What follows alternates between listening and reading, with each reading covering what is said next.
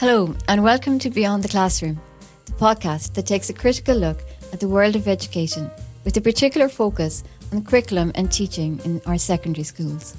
I'm Kate Barry, and I'll be talking to teachers and other educational professionals as we explore and interrogate what goes on inside, outside, and beyond today's classroom.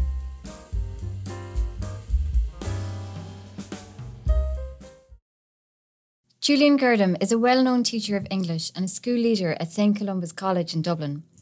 He is also a blogger, prolific tweeter, and has written for publications such as the London Review books, the Irish Times, Teaching English, and the Irish University Review.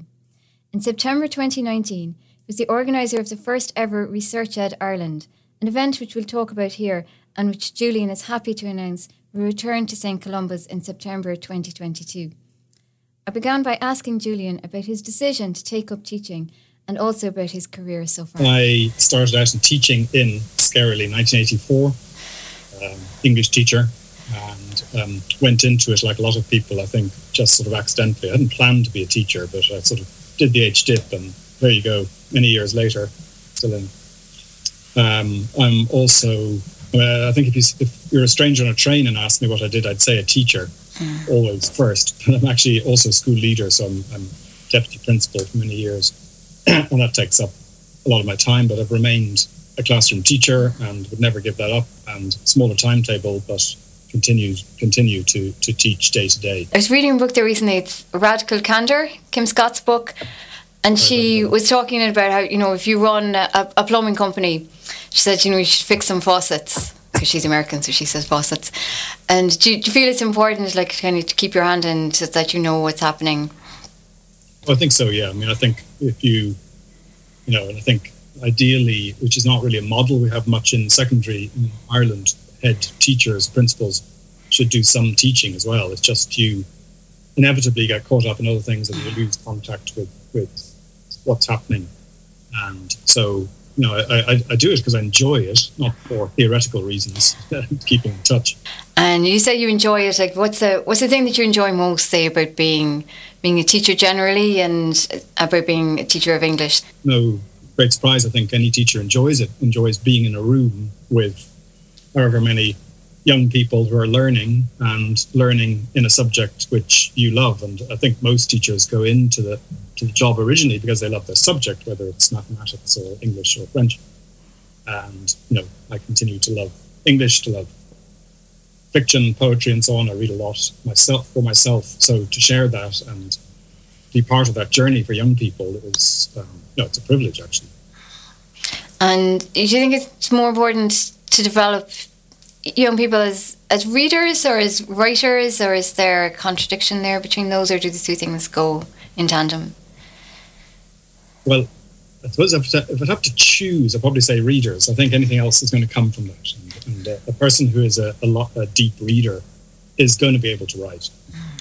And I think there's so much evidence that reading is one of the determinant factors in student success from a very early age. So I have a daughter who's almost 10 now, obviously, as an English teacher, been reading to her from the very beginning. She's a reader now.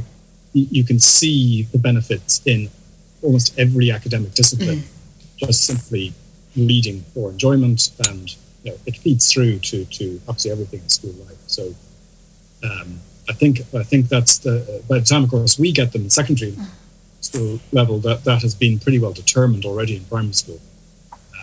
But it's just, you just see it. You see people who are readers in any area, whatever it is, whether they're interested in history or science or poetry, the benefits are huge in the general academic progress. And it's like if students struggle with reading, then the whole curriculum it's like they're looking through a smoked glass.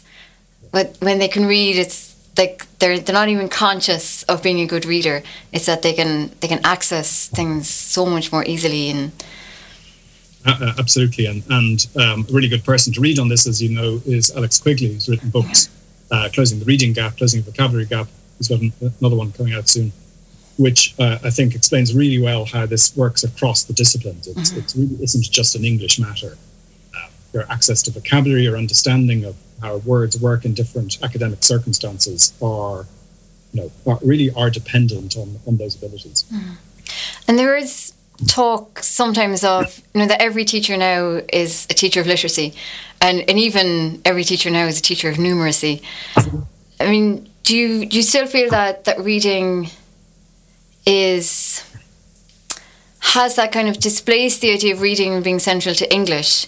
If every teacher is a teacher of reading, then maybe reading within the subject of English as kind of not given the importance that it used to have. Well, I suppose those are the sort of things that everyone says. They're true. It's like motherhood is good. Yeah, okay, right, fine. I mean, to be honest, we're probably, for those of us not in that arena, probably ticking a box when we come to something like numeracy. We faithfully do what national initiative tell us to, and there may be an element of that with literacy as well. I think that it's an aspiration which probably isn't always worked through on that much.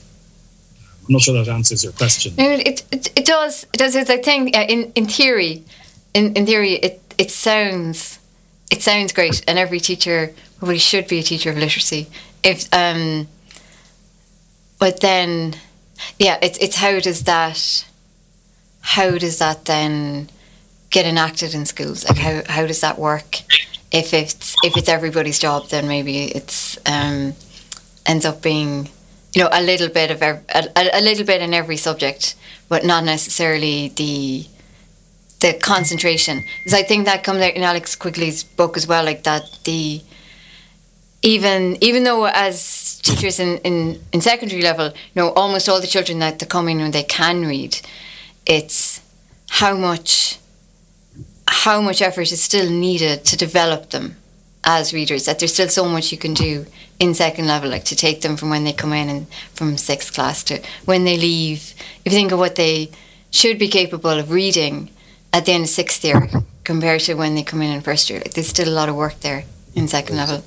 Yeah, there is, and you can never. This is the kind of curse of knowledge, I suppose. As a teacher, you can never be too confident of even sort of 17 and 18-year-olds reading levels, vocabulary levels.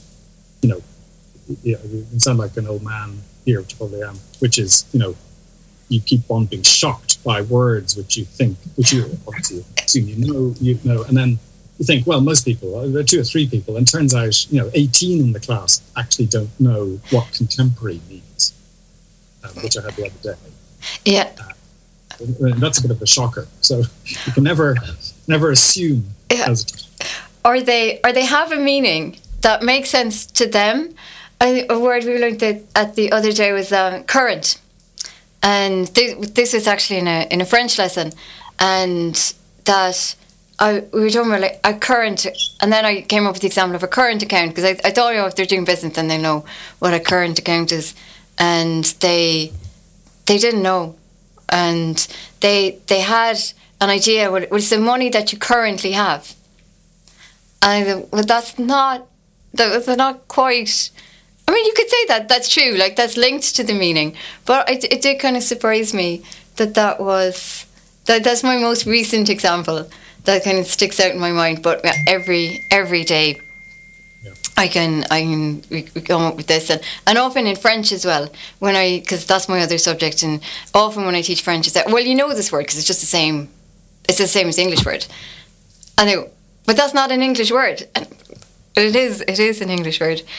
And to talk about something in topical, and during the week, we've had announcements from Minister Norma Foley about some indications of, now we don't have the full picture yet of what's going to happen with the reform of the senior cycle, but we have had some indications of the changes that are going to be happening very, very soon. I think is it fifth year 2024 that they'll be sitting their paper 1 in Leaving Cert English and Irish at the end of fifth year. So that'll be like 50% of the marks before they go into sixth year. And were you surprised by the changes? Is this what you thought was going to happen, or is it different?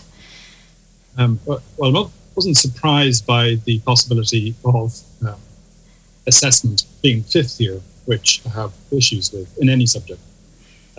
the actual division, the choice of a particular paper in English was, I suppose, a bit of a surprise. It doesn't actually make a great deal of teaching and learning sense. I think it's been done for other reasons. So I have, serious concerns about assessment, especially high stakes leaving certificate assessments being fifth year as a school leader. So what the tendency is, there's much talk about well-being these days. Well, that's a real challenge to well-being. You're going to get kids who decide not to be part of the basketball squad or the rugby squad, or you're going to get kids who won't take part in the school musical now. All that's part of what it's really important in school life. So I'd be a bit worried about that. And I'd say that English and Irish might be pilot fish here. There might be more subjects to come. That concerns me as a global idea. It's been done for what seems to make sense. You reduce stress levels from a terminal exam and put them earlier. But actually, it may extend the stress or just displace it. And it's also giving it to them at a time when they're probably less able to cope with it. There's a year is quite a long time from 18 to back to 17. So I would have concerns about that. And, we're both English teachers. We know the issues about paper one. And you mentioned there that it's been displaced. And I think that that's a real issue, that it's not that they're adding something at the end of fifth year. It's that they're just slicing the half of the sixth year exam and putting half of it into fifth year. So the pressure, really, it's still there. It's just at 2 points now instead of just on two separate days. And my own feeling about it, if they were going to put something at the end of fifth year, I'd maybe put something like the question A, because I feel that which is, for anybody, if you're not an English teacher, the question A is like what would have been known as like a comprehension, like where they're given a passage and they have a choice of 3, and then they answer questions on those. Just from feeling that that's an area where they generally do well, and I would feel that whatever they'd want to do at the end of fifth year, it would want to be a component where they would do well, so that when they go into sixth year, they're not feeling behind. That makes good sense. And I think ironically, what's being moved is the least stressful part of the exam, of the overall English exam. I can't speak for Irish here, I don't know enough about the Irish course, but in English, the hardest, the most work, the most preparation, most revision and so on is for literature, of course. And yet that stays. You bring back an exam which actually requires, which doesn't tend to get that kind of heavy level of study. But my real issue is this, that decision plainly didn't have English teacher input, because what you get in the combined literature language course is a kind of interplay between the two. And indeed you could actually formally set various tasks and exercises connecting the two. But also because paper one, which for those not English teachers listening here, the prime component of it is a long composition, an essay, which might be short story, might be discursive piece, descriptive piece, and so on. It's precisely as they move into sixth form that they start getting better at this, developing as people, developing as readers, writers. So it's suddenly going to end at the end of fifth year, just while it's beginning to gather pace. And, every year I ask the kids I teach in sixth form, I say, a few weeks into the year, I say, right, tonight we're going to go back into your folders and you're just going to reread all your language work from last year. That's all. Just reread it. I'll talk to you in class tomorrow. Come into class, and then I say, well, what did you think of your work? They start sort of nervously giggling, laughing. And a lot of them then say, oh, I see what you meant, sir. Because they have a sort of perspective on it that it was undeveloped, a bit thin, a bit naive, etc. And they're beginning to address that. So by putting that composition at the end of the fifth year, you stop all language work for sixth year. So there's nothing other than literature. Actually, the real message here is that what matters is the exam, despite the fact that supposedly this is to get away from stress in the exam. So I don't know. I mean, this one, which obviously has gone down badly with English teachers, this might not survive. I mean, it's a very easy change to make. You wouldn't have to change cycle reform simply to switch them, and it doesn't make sense. It doesn't. It's poorly thought out. It wasn't thought out at all. Yeah, I think so. I think there was whatever decision making was going on. I think somebody said, well, what did they do in English? Or they do 2 papers, or we just move one of them to the end of 5th year. And what you're saying, that then they're not going to be in the year that they would really be coming into their own as writers, in as much as they will, and some of them will, and some of them will write wonderful things in 6th year, and some of them will write, what they are capable of writing. But it's still stopping for all of them. It's stopping them short of what they're capable of producing at the end of 6 years of 5 or 6 years of secondary school. That's correct. And not so long ago, I marked some mock compositions, and you see also there's a voice here. There's an interesting voice which is engaging with various issues, whether it's climate change or racial issues, whatever. That you're leading those conversations in class are happening. But in reality, they'll just stop because there'll be nothing to do other than, I'm all in favour of looking at Shakespeare and poetry and so on, but everything else just will stop if you were examined earlier on. And would you see changes then, do you think, in how, as English teachers, you think about your course and you think about your plan for 2 years, and I know going into 5th year, like, you haven't everything planned out. Well, I'll be doing this in February, 12 months, but you'd have some idea of kind of blocks of how you're going to plan things out. And do you think that if there's sitting paper 1 in 5th year, that means then that there will be a lot of time maybe spent on that, and doesn't that then push a lot of the literature will be displaced then into 6th year? Yeah.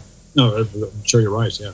I think as well, as I said earlier, that the two actually work pretty fruitfully together, and it's very good to have in November of 6th year you're deep into some Shakespeare play, but you actually can pause and you can give work which is language, or you can have a class which involves something else, a discussion about some short composition, that sort of thing. So all that goes. So yeah, it's not something which is, it's a kind of decision which superficially makes sense, a very superficial level. It's a sort of decision I might make about something I didn't know much about. Yeah. And really, so it comes down to what they call domain-specific expertise. I suppose that there's an analogy here, which is, I have an analogy which is, if I were asked to sort of lead a review of a hospital's operations, to make it work better and fewer problems in operating the theatre and so on, the very, very first people I would go to ask to see what was happening in the hospital, I think, would be nurses. No, I don't think I'd actually go to doctors, nor indeed patients, who all have valuable things but nurses know how hospitals work. They ask the experts, and they tell you their particular problems in this hospital because that happened. And I think in this case, English teachers would have said, no, hang on. There are certain problems here. Let's stress test this. Let's work through the problems and have a kind of, sometimes called a pre-mortem. Yeah. If this fails, why will it fail? But it's pretty obvious when you look at it. I think so. I mean, it's so obvious that there doesn't seem to have been a single practicing English teacher involved in this decision. And overall, looking at senior cycle generally, like, where do you see? I was reading the document there that they brought out during the week, and it looks lovely. There's a lot in it that you couldn't object to, but it does seem kind of quite vague. Kind of what kind of directions do you think we could be heading in? Well, in some way, this is the nature of educational documents, isn't it? I mean, they're kind of, I think, in oral say certain official languages like Snow, it's done. There's a sort of blandness to, and again, a lot of things you just have to agree with. Otherwise, it's good. Lots of stuff there that, in a sense, you couldn't argue against, but it's in the implementation of it that you start to see problems. But in the senior cycle, a lot of people commented, it is true. In the senior cycle, everything in a sense is determined by the end point, which is, I know not everyone does third level, but qualification for third level, point system, CAO system, and so on. So that remains like a great boulder in the way. That is not changing. So that's a problem which hasn't been addressed, and in the reforms may in the end not maybe just sort of shifting deck chair, they're not actually addressing what the problem is really. So shifting around papers in English and Irish and having 60% this and 40% that and so on, actually we may end up with not much changing. Yeah. And it's a bit like with the CAO and with the point system, which has been there since the 1980s was brought in to address a particular situation back then. But any changes since then, they've been very cosmetic.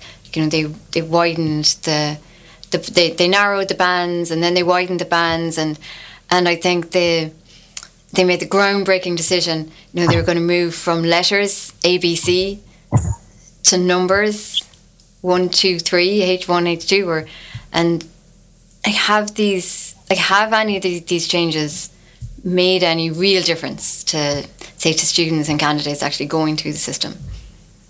No, that's the problem. The fact is there's certain numbers of places in third level. Government is, if it wants more access, it has to produce more places, it has to resource third level better, and then it has to allow a system in which people can get through to those courses. Mm-hmm. Otherwise, there will always be that bottleneck. Yeah. And there has to be, where the demand is there, and you could say, why is that demand there, and what is it about third level that there's nothing within changing the curriculum or changing the assessment within fifth and sixth year that's going to change the wider societal issues around third level and why everybody wants to go to third level. And when that demand is there has to be some kind of, I don't want to use the word rationing, there has to be some kind of a way of saying we let everybody have a go and then see how they get on, and if they fail their exams in first year then that's it. But that's not really fair on young people either, because there needs to be some kind of, I think where it is unfair is where certain courses for some reason are fashionable, and sometimes the number of points that are needed to get in sometimes exceeds maybe the academic rigor then that actually of the course when you're in there. But I think that's more the exception than the norm, really. I mean, there are, wouldn't be negative about this all the time. There are positive things in that system. It is totally dispassionate. Many international systems are not, like our neighbours across the water. It's a computer that does it. There's okay, I know there are issues with calculated grades and so on, but generally speaking, so it does that job. But even a relatively, what I would have thought would not be groundbreaking tweaking hasn't been attempted. Such as, for instance, if you're applying to do history in a university, why does your history mark not count more than your mathematics and your Spanish? And surely it isn't beyond the wit of people to devise some kind of system which is weighted towards your preferences. So, if it's law, certain subjects might. So this kind of system where you get 6 subjects which are kind of almost randomly chosen overall, which qualify you for doing a particular subject. So there is a question to ask: why should your English mark count very much if you're applying to do chemistry? Yeah, and your maths mark counts more than your English mark if you're applying to do English. I do think there there could be some way of, if they asked the universities, you know, when they asked them, well, what courses are you going to offer, and like what are the codes for these courses, that as part of that process, they could ask them, and are there any subjects that you would like to give an extra weighting to? And that could all be done still keeping that dispassionate approach, and it could all still be done automatically without, you know, me applying and saying, well, these are the subjects I'm doing and here's my personal statement why I would be a good fit with this university. You know, I think we wouldn't want to go there necessarily, but certainly that could be automated, where they would give. And the advantage of that I would see is that one of the real stresses of the point system is that every student, you add up your marks and you get a number, and that's your number. So if somebody asks you, you know, how many points did you get? You have to, well, you can tell them, I'm not going to tell you, but there's an answer. That's a set number of points. And I think if they had a system like you described, where they would give a weighting to different subjects, then the number of points that you had would depend on which course you were applying for. So I might have 615 points if I was applying to do chemistry, but that might only translate into 585, say, if I was applying to do Italian and Spanish or something. So I think that would ease, because it wouldn't feel like that everybody was going through the one process, like that everybody would be on their own kind of journey. Yeah, it's certainly worth exploring. You know, it's again, as I say, basically a lot of these kind of proposed reforms now are going to come up against that problem. That, you know, so let's say, without going into the rights and wrongs of it, if there is continuous assessment or there is teacher assessment or whatever, all those things are still going to be governed by the fact that they're high stakes, that they're qualifying you for what, sadly, in some cases, almost career-defining moment, you know, if you're applying to be a pharmacist or whatever. And so tinkering around with whether it's a terminal exam or continuous assessment or project and so on, all of them feed through to a high-stakes vital grade. That hasn't been changed. And it does mean then that we become really, you know, all the talk about reform has really focused on assessment, and assessment is only like one half of curriculum and assessment. And I know there was some talk about, you know, there's new subjects, because it's 2 new subjects coming in, and I think they met with, I think one of them was quite broadly welcomed, and I think that the other one was kind of met with, well, we're teaching that in different subjects already. But there's a lot less talk, I think, about the curriculum. I think in Ireland generally, when we talk about reform, we do, like even talking about junior cycle reform, it does all seem to be focused on, well, how is this going to be assessed, and who is going to do the assessing, and that the actual subject content then of the curriculum is really takes a backseat to that. I think that's true, yes. I mean, there have been, again, across the water, there have been quite a lot of discussions in the last couple of years about curriculum in the English system, which are actually really interesting to observe from afar. They don't have any effect on us, but they're, I think, in so many ways, high-level, deep discussions about the nature of your curriculum in particular schools, in groups of schools and so on. We certainly, as you're right, we don't have that here. Really. And one difference that we have, and I'm not sure about your school, but I think schools in Ireland generally, one difference between here and the UK, just talking to, say, teachers that, you know, colleagues that would have worked over there, would be the role of the head of department, which isn't really a role here. Like, we have the convener, but that's just an administrative kind of role in determining the curriculum in that subject in the school, and very much that in Ireland teachers are, as there's positives and negatives to that. On the one hand, we're quite trusted as professionals, which I think is great, that we're able to decide for ourselves. To say like, as an English department in our school, we can decide for ourselves what texts texts, as long as we obviously stick to the prescribed ones that they're on the list for that particular year. But we don't, and sometimes we might decide amongst ourselves that we'll do a text because that kind of shares that we'll do the same text as our colleagues because that kind of shares the workload a bit. But if there's a text on that I feel I would really like to teach and none of my colleagues are interested in it, I have that freedom. And do you think that's important, or do you think it's maybe more preferable that there's a kind of a standardisation across the curriculum? Well, I suppose we have a relatively standardised. We've got one exam board at the start, which is the Department of Education or the SEC.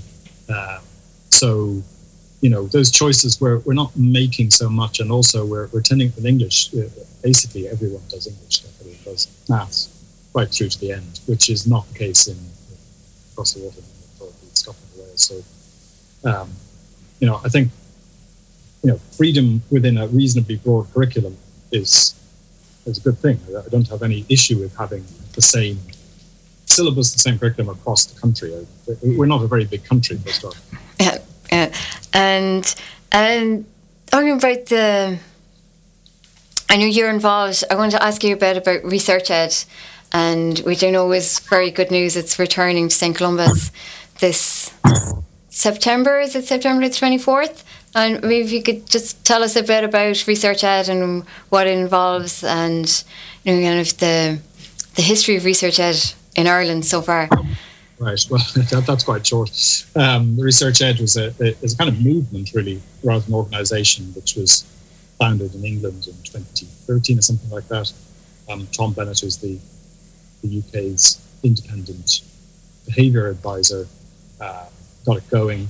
And organisation is probably the wrong word, because the sort of conferences that take place are kind of locally organised, basically. So here, myself and my planning teaching colleague Humphrey Jones, we planned a conference in 2019. So the format really is that you get 40-minute talks by people in education, whether they're teachers or lecturers, or people interested in one way or another, researchers, and you go to a series of these. They'll run concurrently. You choose what to go to. You listen for 40 minutes and move on to the next one. So it's a very simple format, and it's cheap because everyone gives their work or their time for free, including us, the organisers, and also speakers. Even if they're normally charge €1,000 a day, they give it for free. And so it's kind of accessible, and it's a great kind of social buzz as well. It always takes place in a school on a Saturday. School gives its premises for free and so on. So we have a good campus here for doing it, and we're right at the edge of Dublin. It's easy to get to. People can fly in easily to Dublin Airport. So we did this in 2019, and you were one of the speakers there, as a mixture of Irish teachers and then people who come from abroad, often very distinguished people, professors of various kinds and so on. So we had visitors from England, from Belgium, Scotland, Sweden, and that mix, then you have a whole day on the campus, nice lunch, coffees, and it's an exhilarating kind of experience, I think, for people. And you come away with lots of ideas about teaching and education. It's evidence-based, which doesn't mean everyone says the same thing, but to some extent you have to talk based on some kind of experience or evidence in your own teaching or research you've done. So we did it in 2019 here. There were 350 people here, and it was the first ever in Ireland. There's only been one. Due to happen in 2020. We had a program lined up. We all know what happened. So at the moment, touch wood, you never know these days, but we are planning to have another go 24th of September. So we'll be announcing speakers and programs soon, and tickets go out. And they normally go very fast for ResearchEd events. It was a fabulous day. I remember myself being at it and seeing so many, and it was a great mix of international and local speakers, and seeing, because I had been to the one in London a couple of times, and to see the same thing happening here and having the same similar kind of conversations happening and being new kind of ideas and lots of mixing and I think what Research Ed does brilliantly is it bridges the gap kind of between practice and theory, that you have. It's not like an academic conference where we have where people would be discussing teachers in the third person. I think it's great for empowering teachers, to kind of take control of their own practice. Yeah, the last point is a very strong one. I think I've sort of lost count of the number of people in the feedback to our one, which we got people felt, I always knew I was doing the right thing, or people feel that, that they've actually met someone who speaks to them on that level, that they understand what they're doing. As you say, you don't have to agree with what someone says, but you're actually engaging on that level. So, and it's very good. I mean, you mentioned I've been to the one in London too, which is vast kind of thing. But what I liked about our one in particular was, I said we had 350 people there, so you have about 6 strands, 6 locations in which things take place.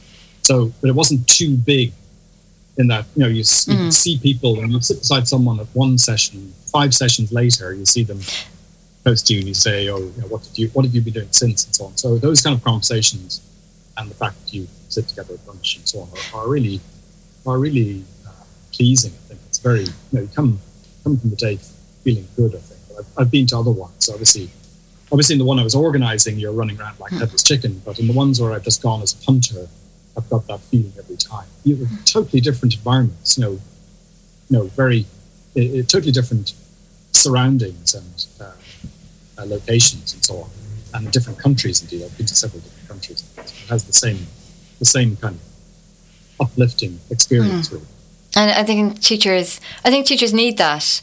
I think it's affirming of their practice, and I know like 2 people who've spoken at Research Ed and are Carl Hendrick and Paul Kirshner, and I know that Carl spoke at the Dublin one, and I know in their book they mention about teachers. I think it's from Polanyi. Think about explicit knowledge and tacit knowledge, and that teachers often have a lot of tacit knowledge that they have gathered throughout their career, but they often don't maybe value this, or that they don't, and that because they can't connect it with the theory or with specific research, and actually saying, and actually learning that no, this is actually there are reasons why there are other people are doing this as well, and there's a reason why this thing that you have found works.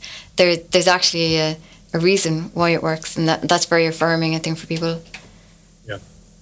So, watch the space we're putting together. We've got lots of interesting new people, both new people from Ireland, and some coming in from abroad. And then what tends to happen is it gathers a bit of pace. So people, last time what we found is where people were sort of putting up their hands saying, "Oh, can I come too?"